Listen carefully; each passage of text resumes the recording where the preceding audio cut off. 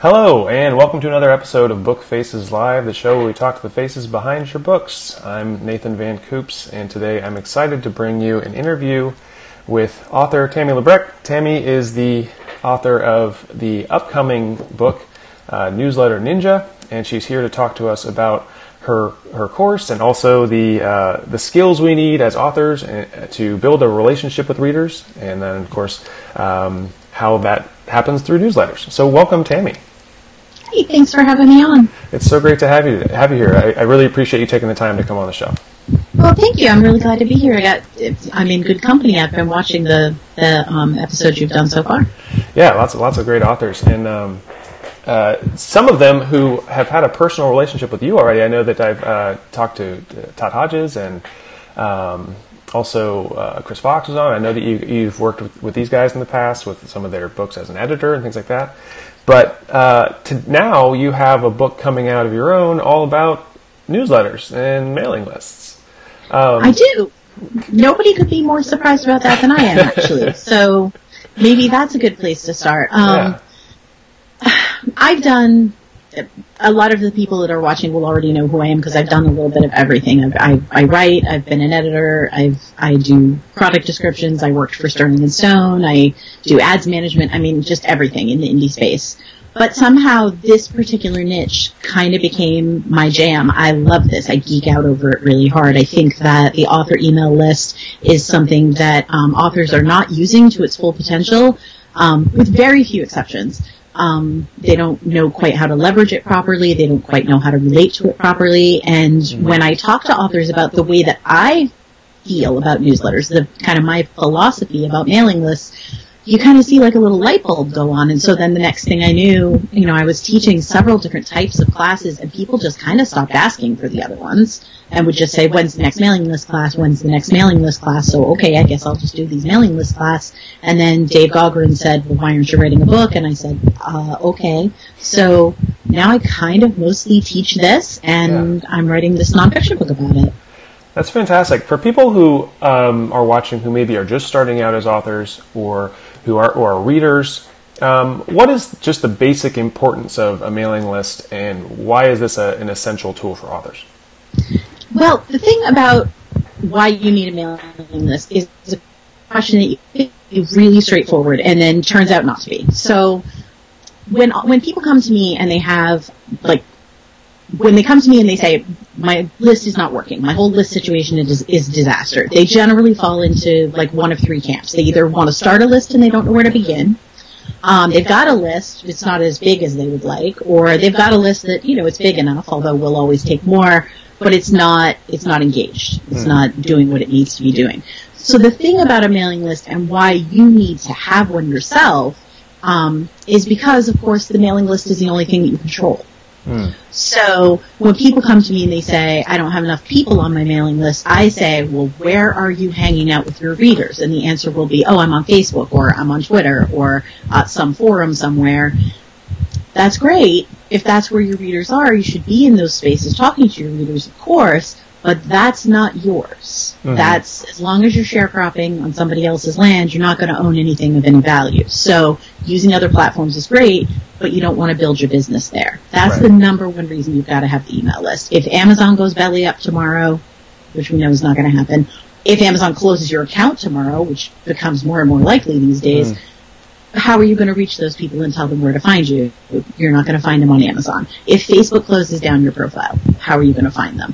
If they change their algorithms, which they constantly do, how are people going to hear from you? So the email list is where they've invited you into their inbox and they're willing to hear from you, and you should be utilizing that to its full potential, basically. And this is something that, as independent authors especially, this is relatively new. It's a tool that a lot of independents have that a lot of traditional authors haven't had in the past. They haven't had a direct connection to readers. They went through a publisher. The publisher had the connection with the readers. The readers couldn't necessarily just email back and forth with their favorite authors. So this is kind of a brand new type of relationship for readers and for authors. So how do you recommend kind of building that relationship? The key word there is relationship. See, and I think that that's where a lot of authors go wrong, if I can use the word wrong. Mm-hmm. I think that's where a lot of authors go wrong. So when people come and they take, like, and they go through my course, the whole first week is just mailing list philosophy. And everybody's like, what are we going to talk about? And they all walk away going, oh, I hadn't thought about it that way. How most authors look at their mailing list and how most of them talk to me about their mailing list is they're not doing what I expect them to do for me. They're not opening at the rates I expect. They're not clicking at the rates I expect. I'm not getting the conversion I need from this asset. My feeling is that's the wrong way to think of it. I don't want you to be thinking about what is my mailing list going to do for me. I'm asking you, what are you doing for your mailing list, right? Yeah. Are you alerting them to bargains in other books in the same genre? Are you letting them know when you read something really cool? Are you putting them first for cover reveals, work in progress snippets, all the little things that it's real easy to drop in your Facebook group? Are you giving them exclusive epilogues? Are you giving them sideways stories? Because when you give your newsletter something every time that you email them, then that fifth or sixth email that you send that says, I've got a book out, those people are a lot more likely to click on it. Those people are a lot more willing to do something for you. First of all, because you've done so much for them, and relationships are reciprocal, but also because they just like you.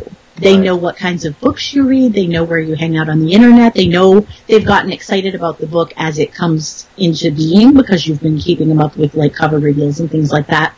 So I say, stop thinking about conversion rates, although we certainly look at those metrics. Stop thinking about whether or not they're performing for you and ask yourself how you can make them want to do things for you, which is an important mindset shift. Absolutely. It makes all the difference. One of the things I hear from new authors especially, and when they talk about, well, I'm worried about having a mailing list because I'm scared of what I have to say, or they don't know how often to say anything because they think, I don't have anything to tell them. What would you tell those authors just starting out? This is what I tell them, and I tell every author the same thing. So for all of you who were transformed by hearing it, I'm sorry, I say it to everyone. You're a rock star. Like, you're sitting there in front of the MailChimp dashboard, and you're like, what do I even talk to these people about? Like, they care what I have to say, but they do. They do care what you have to say. They signed up for your list. They read something they liked by you, or they were intrigued enough by a reader magnet to hand over their email address, which nowadays, as busy as all our inbox is in, is kind of a big deal. They handed over their email address. When you send them an email, they're not like, oh God, what's this guy got to say? They're excited. You, to them, are an absolute rock star. So you put your rock star hat on, and you think, okay, what would I want to hear about from my favorite author? I'd want to know what she's been up to. I'd want to know what he's working on right now. I'd want to know what she's reading. I'd want to know if they traveled somewhere.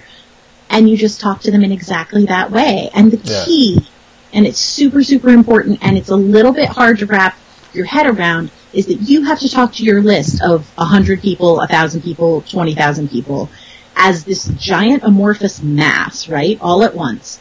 But you also have to be having a conversation with every individual person. Every one of those email addresses is an actual person, and they, to some degree, like you. So you're trying to nurture these individual relationships while at the same time sending out these giant broadcasts. It's a little bit of a balancing act, but it's not hard once you start doing it and you get used to it.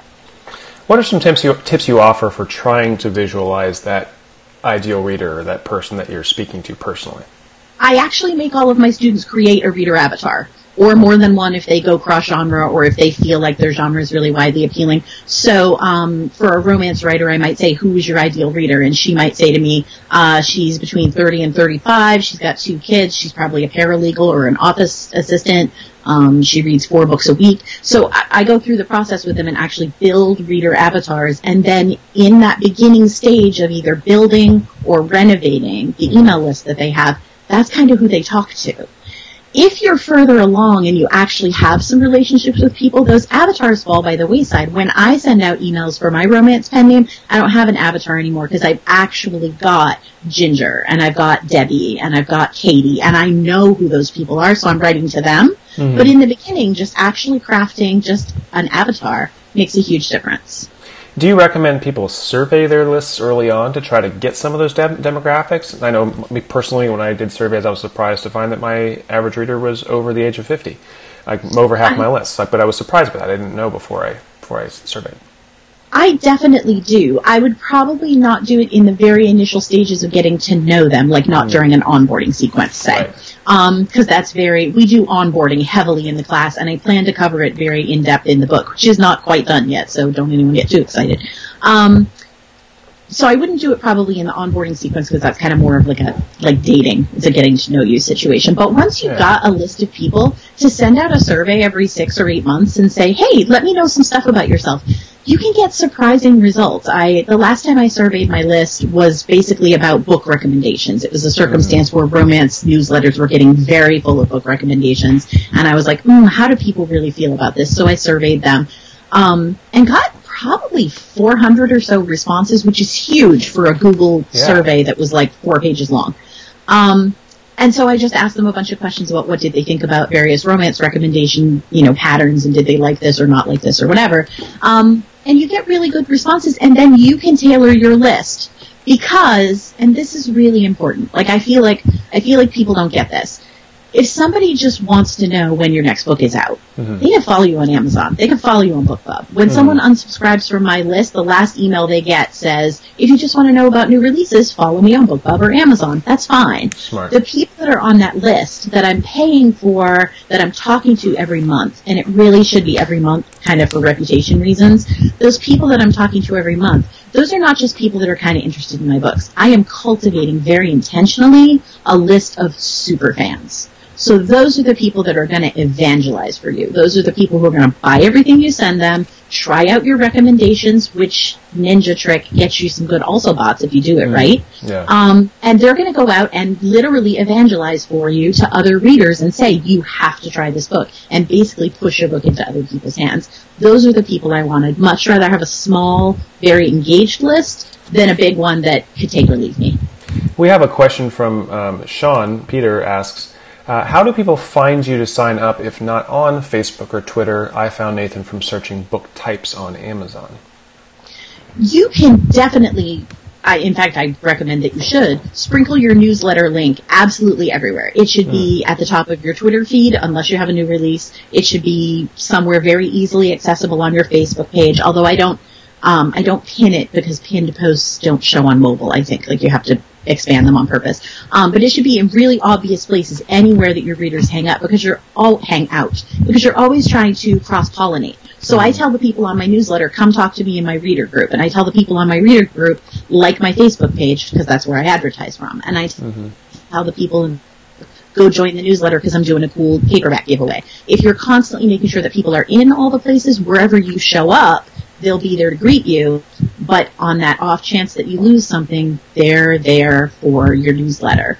Let me give you a really personal and very recent example. I just recently lost access to my Facebook reader group, which was not a Facebook problem, but an actual personal problem. But I lost access to my reader group and had to start building a new one from scratch.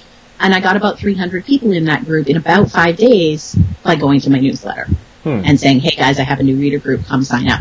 Yeah. And they all went over there and they did it. 300 is not the 1,800 I had before, but they'll get there. And I think that that's really important. Yeah. I found personally that it kind of helps to start something new every once in a while to see who the new really engaged people are, if they're not always the same. Like some people that used to be really engaged maybe have sort of fallen away by the wayside. Maybe there's new people that want to be more actively involved. But that makes a lot of sense, and then you can constantly be drawing those really engaged people into a hopefully expanding group of, like I said, super fans. Yeah, absolutely. I stole that from Dave Gaughran. Sorry, Dave. Yeah, we've had Dave on the show. He's a wealth of knowledge, obviously, and he's spoken very highly of your course as well. Tell people the name of your course if they're interested. It's called Mailing List Expert, and I dropped a link right at the top of the comments section of this live video.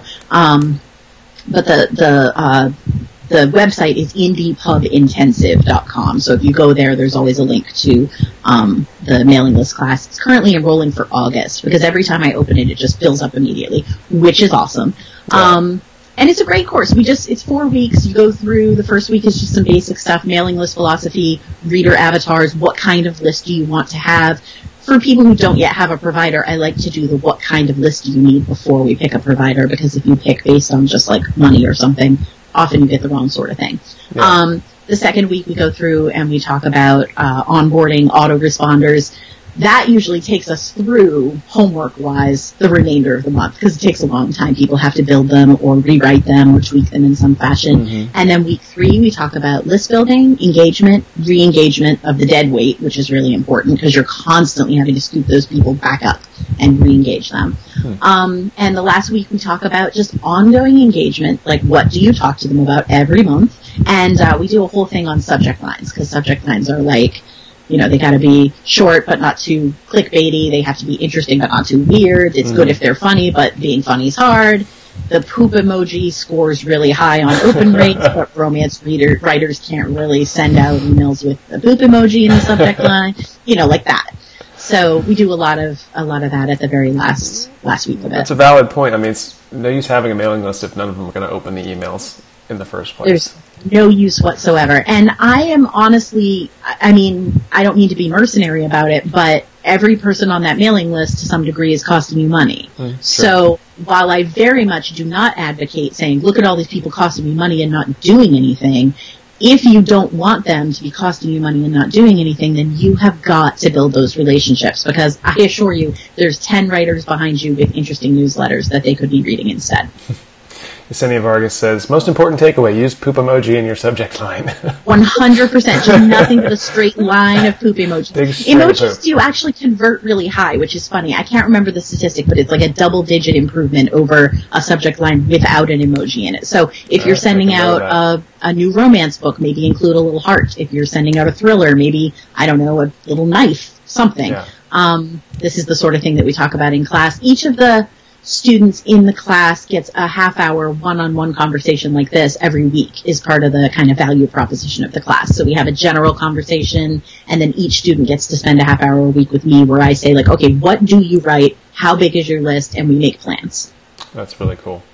So coming back to Sean's question about finding people if you're not on Facebook stuff, his reader journey sounds like he found me through Amazon, just read the book first, liked it. So can you talk a little bit about, like, you talk about onboarding? Like, what's the reader's process? Like, they're going to maybe go through a link in the back of the book, and then can you talk about just step by step for especially for new authors, what the process is of getting a reader who just read your book and liked it onto your list? Yes. So, Sean, you're going to have the link everywhere. If you're not in certain locations, that's fine, but any of the places you do hang out, you're going to sprinkle it everywhere. If you hang out on Reddit, and you truly hang out on Reddit, because you can't just drop into Reddit. But if you're a regular person and you always have contributed there, that's fine. If you hang out on Tumblr, if you're on Twitter, wherever you are, and the back of your book and your email signature and every dang place that you can imagine putting a link to sign up for your email list, do that. So then what happens is somebody signs up. They click a link in the back of the book, or they see you on Twitter, or they whatever. They go to your website. They type it in. If I may name drop, my friend Wayne Stinnett has he has an email sign up on his website. He does not have a hot link, because the guy just does whatever he wants and it doesn't matter. He doesn't have a hot link. At the end of his books, it says, if you want to join my mailing list, go to WayneStinnett.com, and it's not even a live link. Yeah. They got to go over to the computer and type it in. So get them to the computer or somewhere, and they sign up. The first thing that needs to happen, and authors are not doing this, is that you need to tailor the welcome email. So, like, let's just say, I'm going to say MailChimp because so many people use it, but, ActiveCampaign, whatever. Mm-hmm. So MailChimp sends out an automated welcome email. Like they do a confirmation, that's fine, and then it says, like, okay, you're confirmed. That email, in every email list provider that I've worked with, that's customizable. Put your branding on that. If there's a header on your website, adapt it for that email. If you've got some kind of cool graphics that you tend to use, do that. Make it look nice, make the background colored, do something with that welcome email. However, I don't recommend in that welcome email that you do anything that elicits a reply or a click, because that email didn't come from you. That email comes from the email list provider like MailChimp, and any activity that people take in it is often not trackable in your statistics and doesn't count towards your reputation. So what you do instead in that email is you say, go look for the email that just came from me. And you've set up an automation. It's done differently in different providers, of course, but you set up an automation so that as soon as someone signs up, they get an email from you. It delivers your reader magnet. If you've got one, it introduces them to who you are, tells them maybe a little bit about what it is that you write. I'm a big fan of autoresponder sequences. So like the first one just delivers a cookie, then there's a getting to know you email, then there's a checking in and telling you a little bit more about me email over the course of, 3, 4, 5 emails. If you write in a lot of genres or have a lot of series, it could be quite long. But basically you're taking people through that journey and you're explaining who it is that you are. Now that sounds kind of crazy because who cares who you are? But that's where we go back to, you're a rock star. You're an absolute rock star. If they signed up, they want to know something about you. And if they signed up and then it turns out they don't want to know something about you, on the way out, they're welcome to follow you on Amazon. That works. That's great. Meanwhile, you're introducing all these people to you, and by the time you get to the end of that onboarding sequence, it's sort of like you've had a series of first dates. And now they know a whole bunch of stuff about you. You drop them into a general population sort of email, and they just begin to get your regular campaigns, but they've been primed to understand who you are and what it is that you talk about. Sean commented, says, we need to be wooed.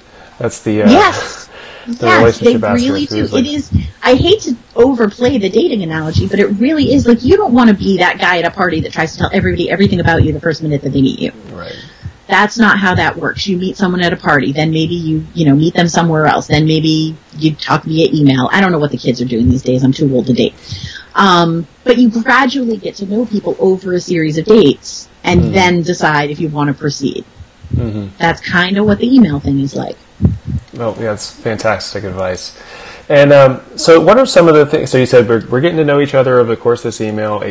We end up on a list of sort of general newsletter updates we're getting monthly or weekly. What's sort of your recommendation of how much, how little to be emailing folks to kind of keep them engaged? Do you have a set time frame you recommend? It really depends. So many things do. That's part of why I was really adamant that the one-on-ones had to happen in the class. I keep the class to 10 people because there's only so much time to go around, but I was adamant that I wouldn't get rid of the one-on-one aspect. So a lot of it is, kind of dependent. But general advice, you gotta email every month. No matter how often you're releasing, even if you release twice a year, you've got to email every month because actually just mechanically speaking, your reputation as a sender renews. It's kind of a rolling 30-day thing, and you want to make sure that you're hitting people at least in that 30-day period so that you're not fighting with Gmail or Hotmail every freaking time you send an email to stay out of spam. We have a whole bunch of spam talk in the class, and it will go into the book as well. So at least every 30 days. If you're releasing more often, you can get away with sending more often. I think the most important thing is that there's two things. You need to keep an eye on your give to ask ratio. So you need to look at those emails and realize that for every time you send to them and say, please buy my book, you need to have said, here's something for you several times. The actual ratio and all of that. But you need to give more than you ask. The second consideration, I actually just kind of went right out of my head. So the give to ask ratio, I forget what the other one was. Just go with give to ask and call it good. Yeah, and I think a lot of authors don't realize how much they're asking.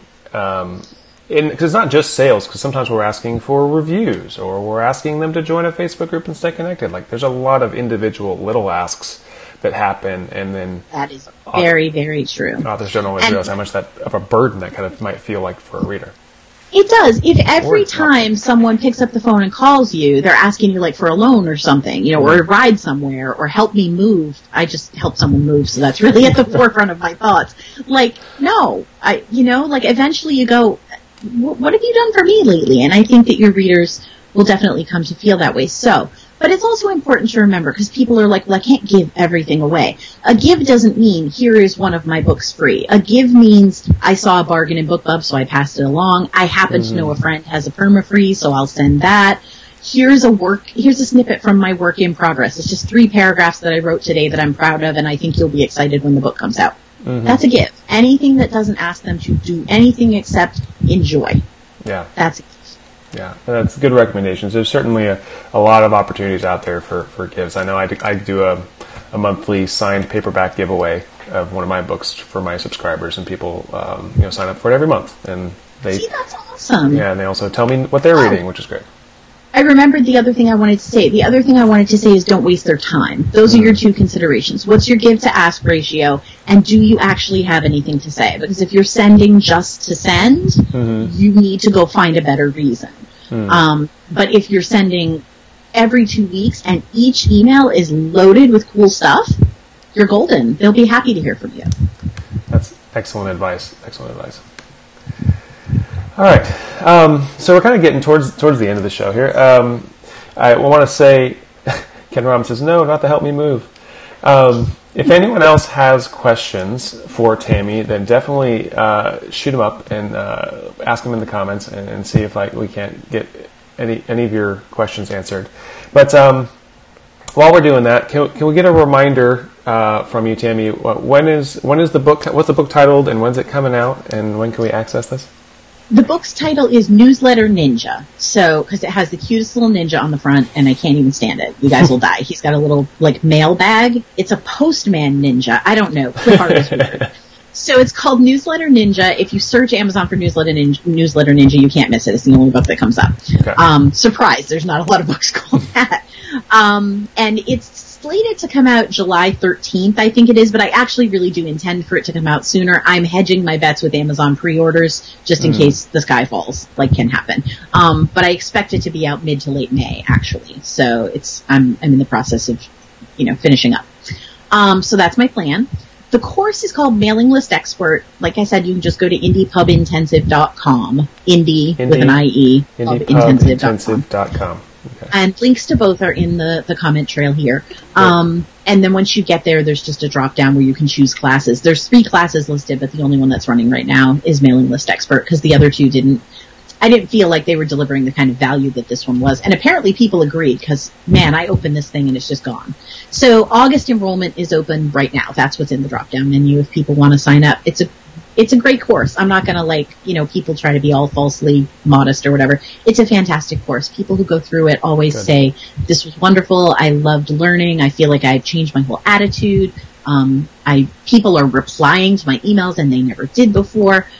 So it's really fantastic, but I really hope to pack most of it into the book, because I do feel the value proposition of the class mostly is the one-on-ones. That's the part that can't be replicated. Mm-hmm. So there's no loss if I take most of the information and put it in the book. Yeah, and we always appreciate that, because not everyone has the time or the money for a course, and a lot of authors are just starting out, have low budgets, and need to scrimp and save as much as they can, but still want to have access to this awesome knowledge that you're providing.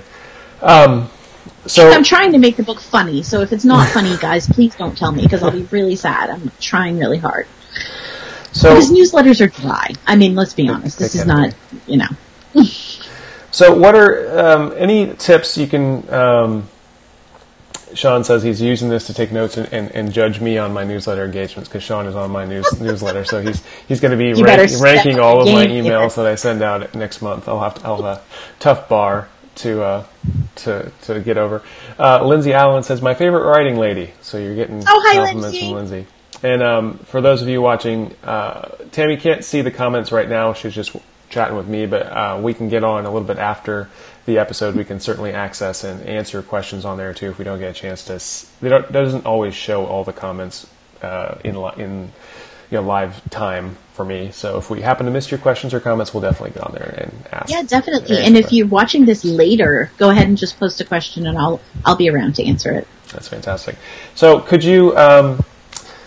Since there are so many people just starting out, and you are the expert on this, if you had to give a little bit of advice to the newbie who on things that people commonly do wrong starting out, maybe trying to fix their newsletters, is there anything that you see that's really, really common that should be the first thing that people usually fix when they kind of revamp their newsletters? Yes. The very first thing that I would tell people to fix is to stop being apologetic for sending a newsletter. Mm-hmm. And I think there's probably a lot of heads nodding out there in the audience right now. This goes back to what I said earlier, which is that you are a rock star. If you are doing, how Dave referred to it as he said, I sent a lot of eyes down newsletters. I'm embarrassed that I'm sending this to you. Do not be sending eyes down newsletters. Do not be thinking that you don't actually have anything of value to say. Don't imagine that the people out there are just rolling their eyes because you sent them another email. If they're there, they want to hear from you, so do not apologize. And I've seen people actually apologize. I'm sorry to bother you. I'm sorry to send again so soon. You're never sorry to send a newsletter, because if you're doing it right, you're delivering crazy value every time and building fans, and that is nothing to be sorry for. Yeah, I've gotten one of those recently, and I opened it, and I said, hey, I don't need to be apologized to. I just opened your email because I like you. So I like you. Yeah, exactly. So excellent advice. Thank you very much. So we're coming up on the half hour here, so we're going to go ahead and sign off. But thank you so much, Tammy, for your time. Thank you for being so generous with your knowledge and your information, and we really look forward to this book. Awesome. Thank you so much for having me, Nathan, and thanks to everybody for watching. All right, we'll go ahead and get signed off, and have an excellent day. You too.